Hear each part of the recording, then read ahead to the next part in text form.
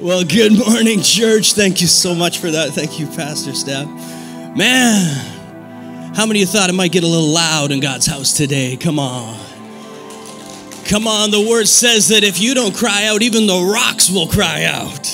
So we got reason to celebrate. There's a lot of other noise going on right now out there. I think we need some noise of praise. How about that, Dave? Come on, we need some shouts of victory in the house. We're all going through battles, but God's got breakthrough for you, Wes. Come on. Awesome. Well, welcome to Kingdomology, our brand new series, new day, new you. Are you ready for this? I went all out. Like I got the church merch going on here. I don't know if you see this. Check this out. Got the Lord's Prayer on my back because he's got my back. Come on. Got the Kingdomology hat because we got to have mindsets that are on the kingdom, not just on the things of this earth. Come on. So, let me ask you this and be honest with me. Have you ever felt the need to escape, maybe run and hide a little bit? Come on, be honest with me, right? Maybe you want to just get away, avoid certain things, avoid the drama, avoid certain people. Don't put your hand up. And what is it we say in the Lord's Prayer, His will be done? What have you willed for your life and the life of those around you? Joy, peace, happiness, health. How about this? How about oneness and unity? Oneness and unity. You know, unfortunately, I've watched as friends, families, even countries have become divided in this season.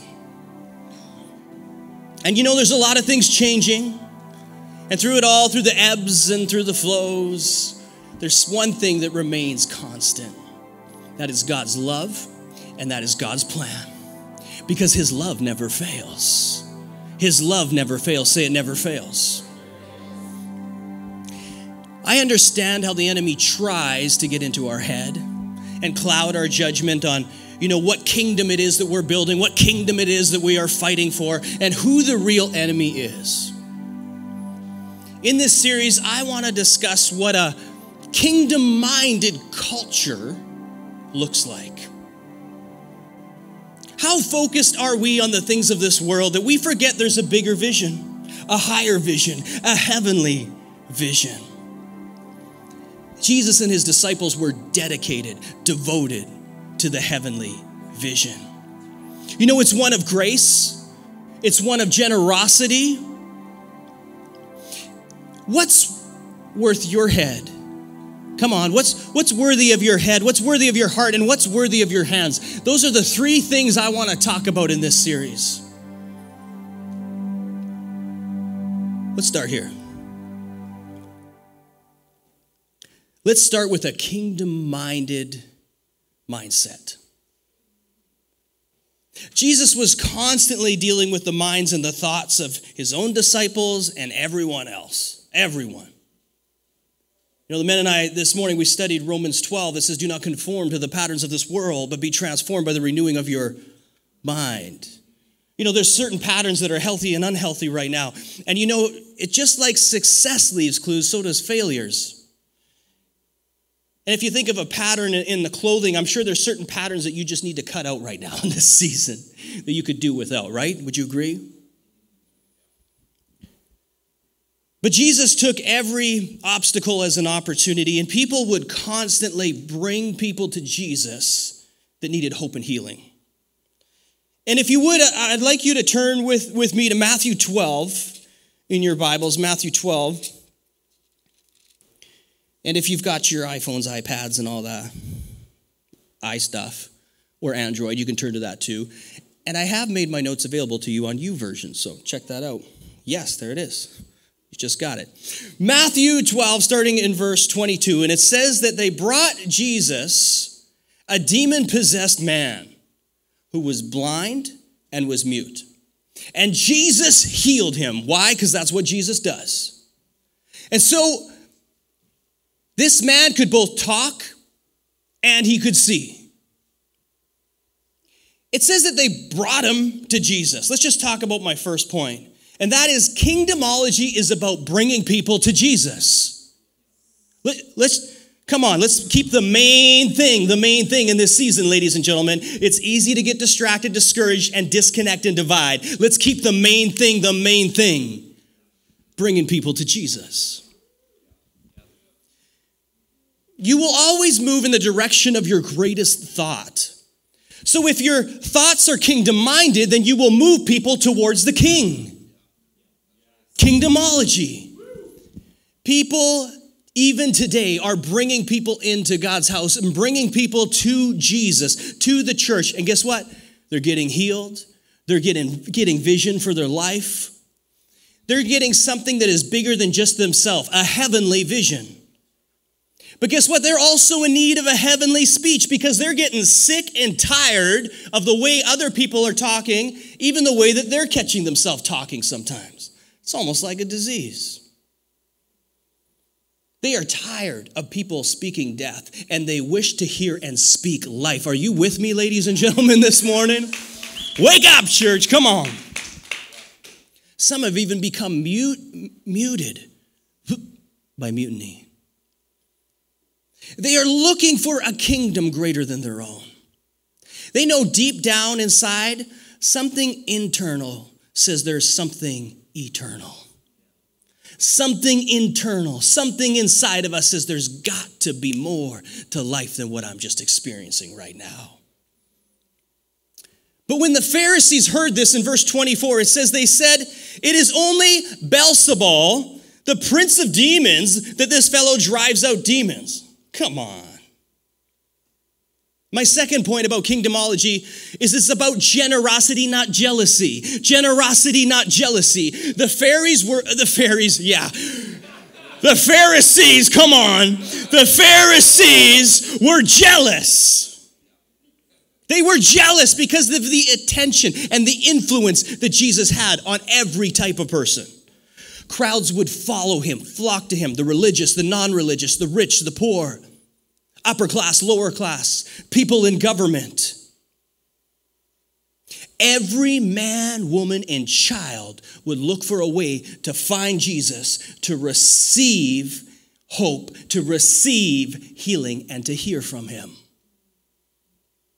But some of the religious leaders were angry that instead of coming to them and their temples, that Jesus would just go and talk and touch anyone and help anyone. You see, according to their man-made religious laws, they couldn't talk to people that were non-Jewish. Talking to women, spending time with people that were considered unclean, anyone else that wasn't Jewish, right? Anyone, the sick, they couldn't touch them, they couldn't come near them, but Jesus came for them. Jesus touched them. Jesus spent time with them. Jesus hung out with them. And the religious leaders wouldn't dare eat with them. And Jesus did that too. You see, Jesus' thoughts were on his Father's thoughts. You see, he was focused on bringing heaven to earth. He was focused on his will being done on earth as it is in heaven. Unfortunately, the religious leaders, they didn't see heaven. They saw a heathen. Come on. This is still happening today. People are coming into the church. They're receiving healing physically, mentally, emotionally, and praise God, spiritually. And yet there's still those that get distracted by their own thoughts. They get hung up on the method and they miss the message. They get hung up on the method and they miss the miracle. Most importantly, they miss the marriage of the church with Jesus.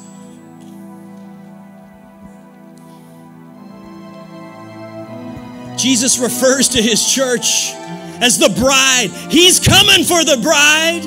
He's coming for us. But instead of celebrating the church, instead of standing for her, there are those that criticize it. Instead of joining the bride, they hide. But not in this church. Come here, babe. Not in this church. Say, not in this church. In this church, we reach for her. We stand for her. We love her and we honor her.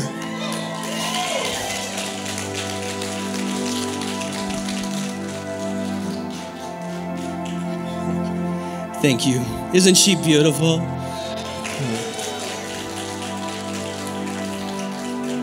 Would you do that? Would you stand for her? Will you honor her? I did. When I stood at the altar, I said, I do, and I will. And I made a covenant with my bride, just like I make a covenant with God and with you and with his church, that I will love her, I will honor her, I will serve her, and I know covenant isn't covenant until it's tested. Verse 25, it says that Jesus knew their thoughts and said to them, every kingdom divided against itself will not stand, will be ruined, and every city or household divided against itself will not stand. It says Jesus, he knew their thoughts. Have you paid close attention to your thoughts lately? Have they been heavenly or not so heavenly? Come on. Would you say the story that you're telling yourself up here is one of unity or one of division? My final point is that kingdomology is about thinking unity. Unity, not division. Unity, not division. Proverbs 23:19 says, without vision, we perish. What are your thoughts on? Where are they settling? Where do you look to? Do you have within your head and your heart and your hands kingdomology? Have your thoughts been to unify or have your thoughts been to divide? Are your thoughts bringing you closer to Christ and closer to his church or away from it? Kingdomology is about focusing on things that are above, not beneath. In Colossians 3:2, it says to set your minds on things above, not earthly things. In the NLT version, it says, think about things of heaven, not things of earth. How do you live up in a down world? By looking up, by living up, by speaking up, by acting up. Not by speaking down about yourself, your situation, or even others. You know, Jesus said every kingdom divided against itself will be ruined. I looked up the meaning of every kingdom. Guess what it means? Every kingdom.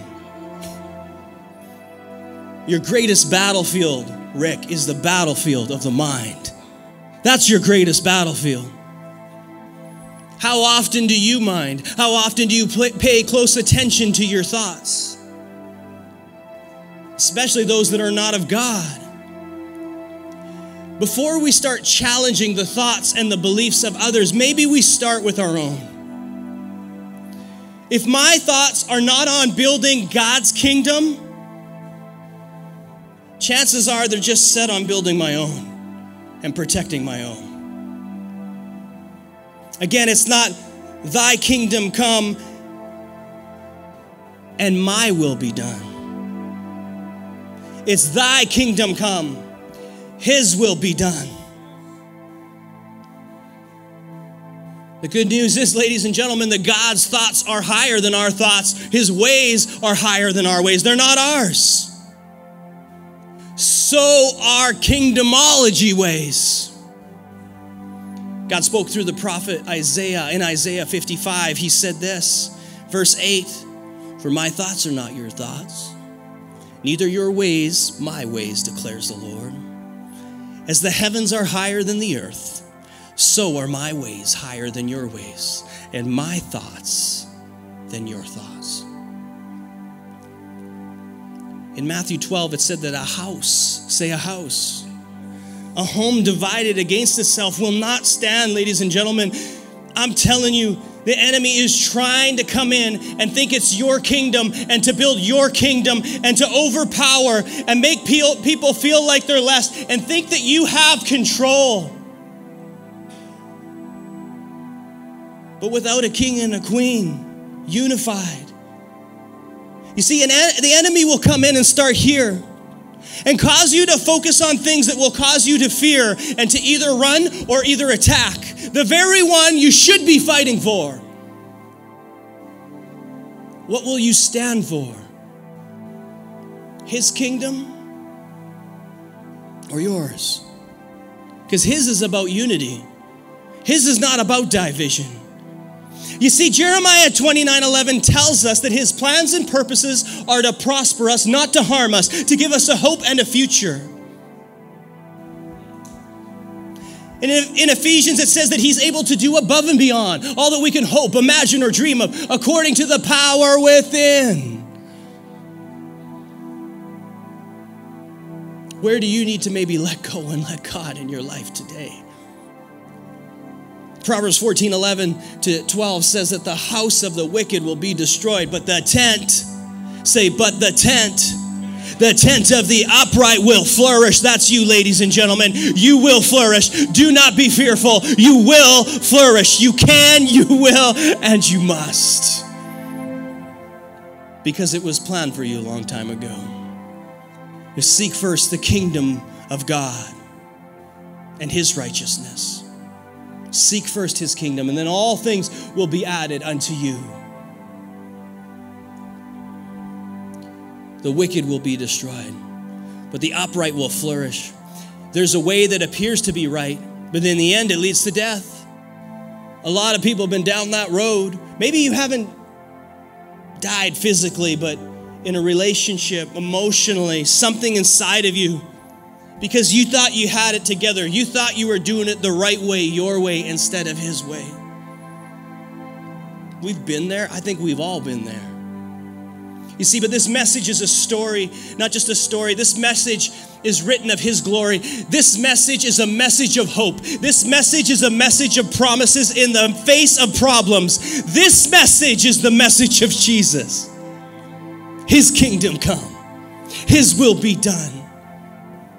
What is this heavenly vision? Well, I love how it's put in Acts 26. In the message, it says, I'm sending you off to open the eyes of the outsiders so they can see the difference between dark and light and choose light. I am sending you to see the difference between Satan and God and choose God. I am sending you off to present my offer of sins forgiven and a place in the family, inviting them into the company of those who begin, say with me, real living by believing in me.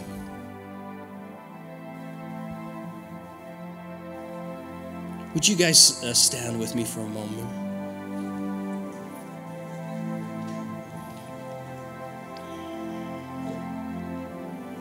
There's so many things that, let's be honest with ourselves, where we've been building our own thing, our own kingdom.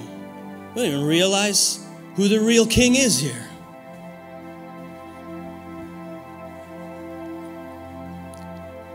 But you know what? Our God is a God of grace and generosity.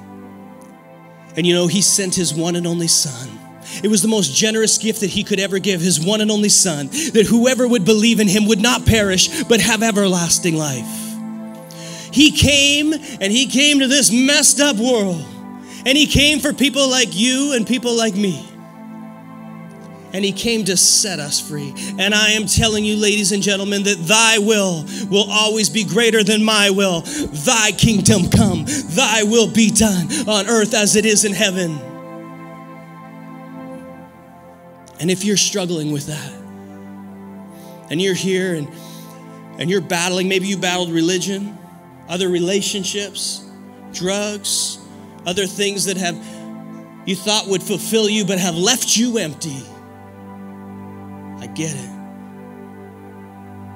You see, his kingdom came to earth, and he wants to touch you right here, right now. Paul said in Romans 10, verse 9, if we believe in our hearts, confess with our mouth that Jesus is Lord, and believe that God the Father raised his Son from the grave, then we'll be saved. So I invite you in this moment into a relationship, not into man-made religion, into a relationship. He came to start a relationship. You thought you were here by coincidence this morning. You thought you tuned in online by coincidence. It's not a coincidence. This was a setup. In the midst of your setback, this is your setup.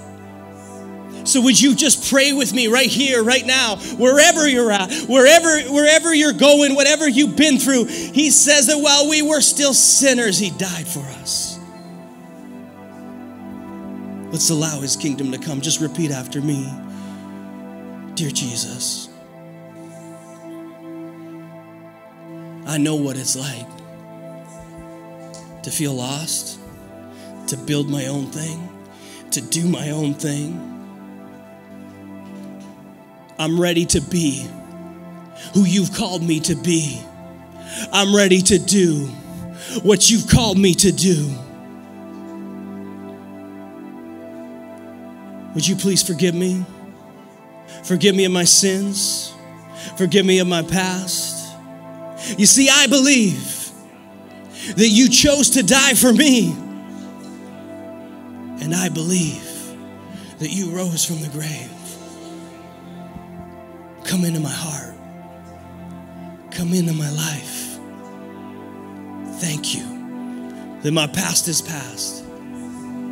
And today is a new day with you. In Jesus' name. Amen. Our Father, who art in heaven, holy be thy name. Thy kingdom come, thy will be done on earth as it is in heaven. Give us this day our daily bread, and forgive us our trespasses as we forgive those who trespass against us. Lead us not into temptation, but deliver us from evil. For thine is your kingdom, the power, and the glory forever and ever. Amen. Just stay in this moment right now. Just eyes closed in this moment. This is your moment. God's not done with you yet. He's only begun with you. All eyes are closed and heads are bowed. If God spoke to you in this message today, is it relevant to you today and what you're going through? Just give me a thumbs up in the house. Oh, look at that. All around the room. The second is this. If you start a relationship with him today, either for the first time or coming back to him today, would you just give me a thumbs up in the room? Thank you, thank you, thank you, thank you, thank you, thank you. Thank you. God is so good. Tell me how good God is. Tell me make some noise in the house and tell me how good God is in the house. I'm telling you, his word says there's a party going on in heaven and you get to be a part of it. You know, it's for some of you, you're stepping into it. For some of you, you're stepping up. For some of you, you're going through what God's called you to get to. And I'm telling you, here at College Street, we are commissioned to make disciples, baptizing in the name of the Father, the Son, and the Holy Spirit, and teaching them to obey his commands. And if you're here today and you haven't been baptized, if you're here today, maybe you were baptized as an infant, you don't even remember it. You're here today and you're going through a new season of your life and you want to be baptized. We don't make it difficult. I'll tell you what it means. Baptism in the Greek is baptizo, which means to be immersed. It means when you go under the water, you are immersed. We are called, Jesus called us, he commissioned us, he said, come. He said to be baptized. He himself was baptized. And it says in Romans, when we go under the water, it's like being crucified with Christ. We leave it all behind. All behind. And when we come up out of the water, it says that we are resurrected with Christ. Praise God. So if you want to do that, we got clothes, we got towels. Just come on down while the music is going and let's just worship God together. Praise God. Come on.